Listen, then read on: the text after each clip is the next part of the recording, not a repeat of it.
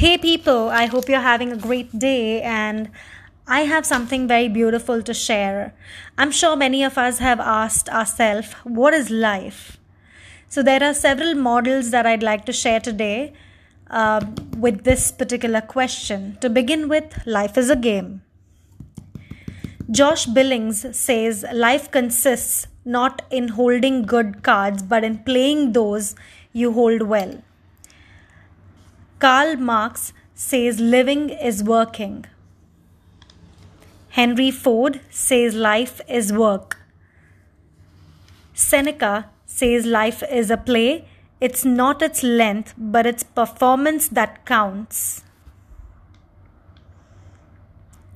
De La Bruyere says life is a tragedy for those who feel, comedy for those who think.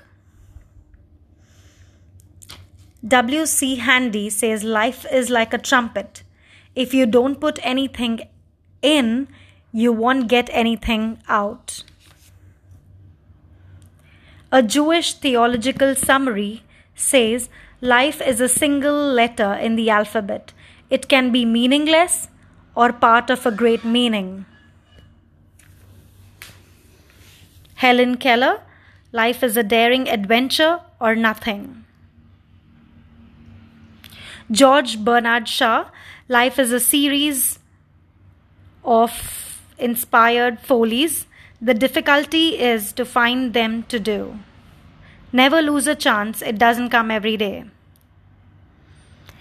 Carl Sandburg, life is an onion, peel it off, one layer at a time, and sometimes you weep. Don Marquis called life a scrambled egg. Make of that what you will. Kingman Brewster, it should come as no surprise that life is for learning. Life is like a classroom or a workshop, so that we learn what we need to learn, when we need it, just the way we need it to learn it, and we also unlearn what is not needed. Life's lessons come in all shapes and sizes.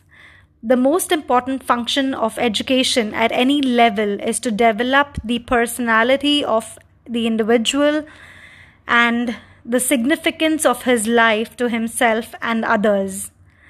I like to end it by saying that life is as it is and there are no accidents. All right?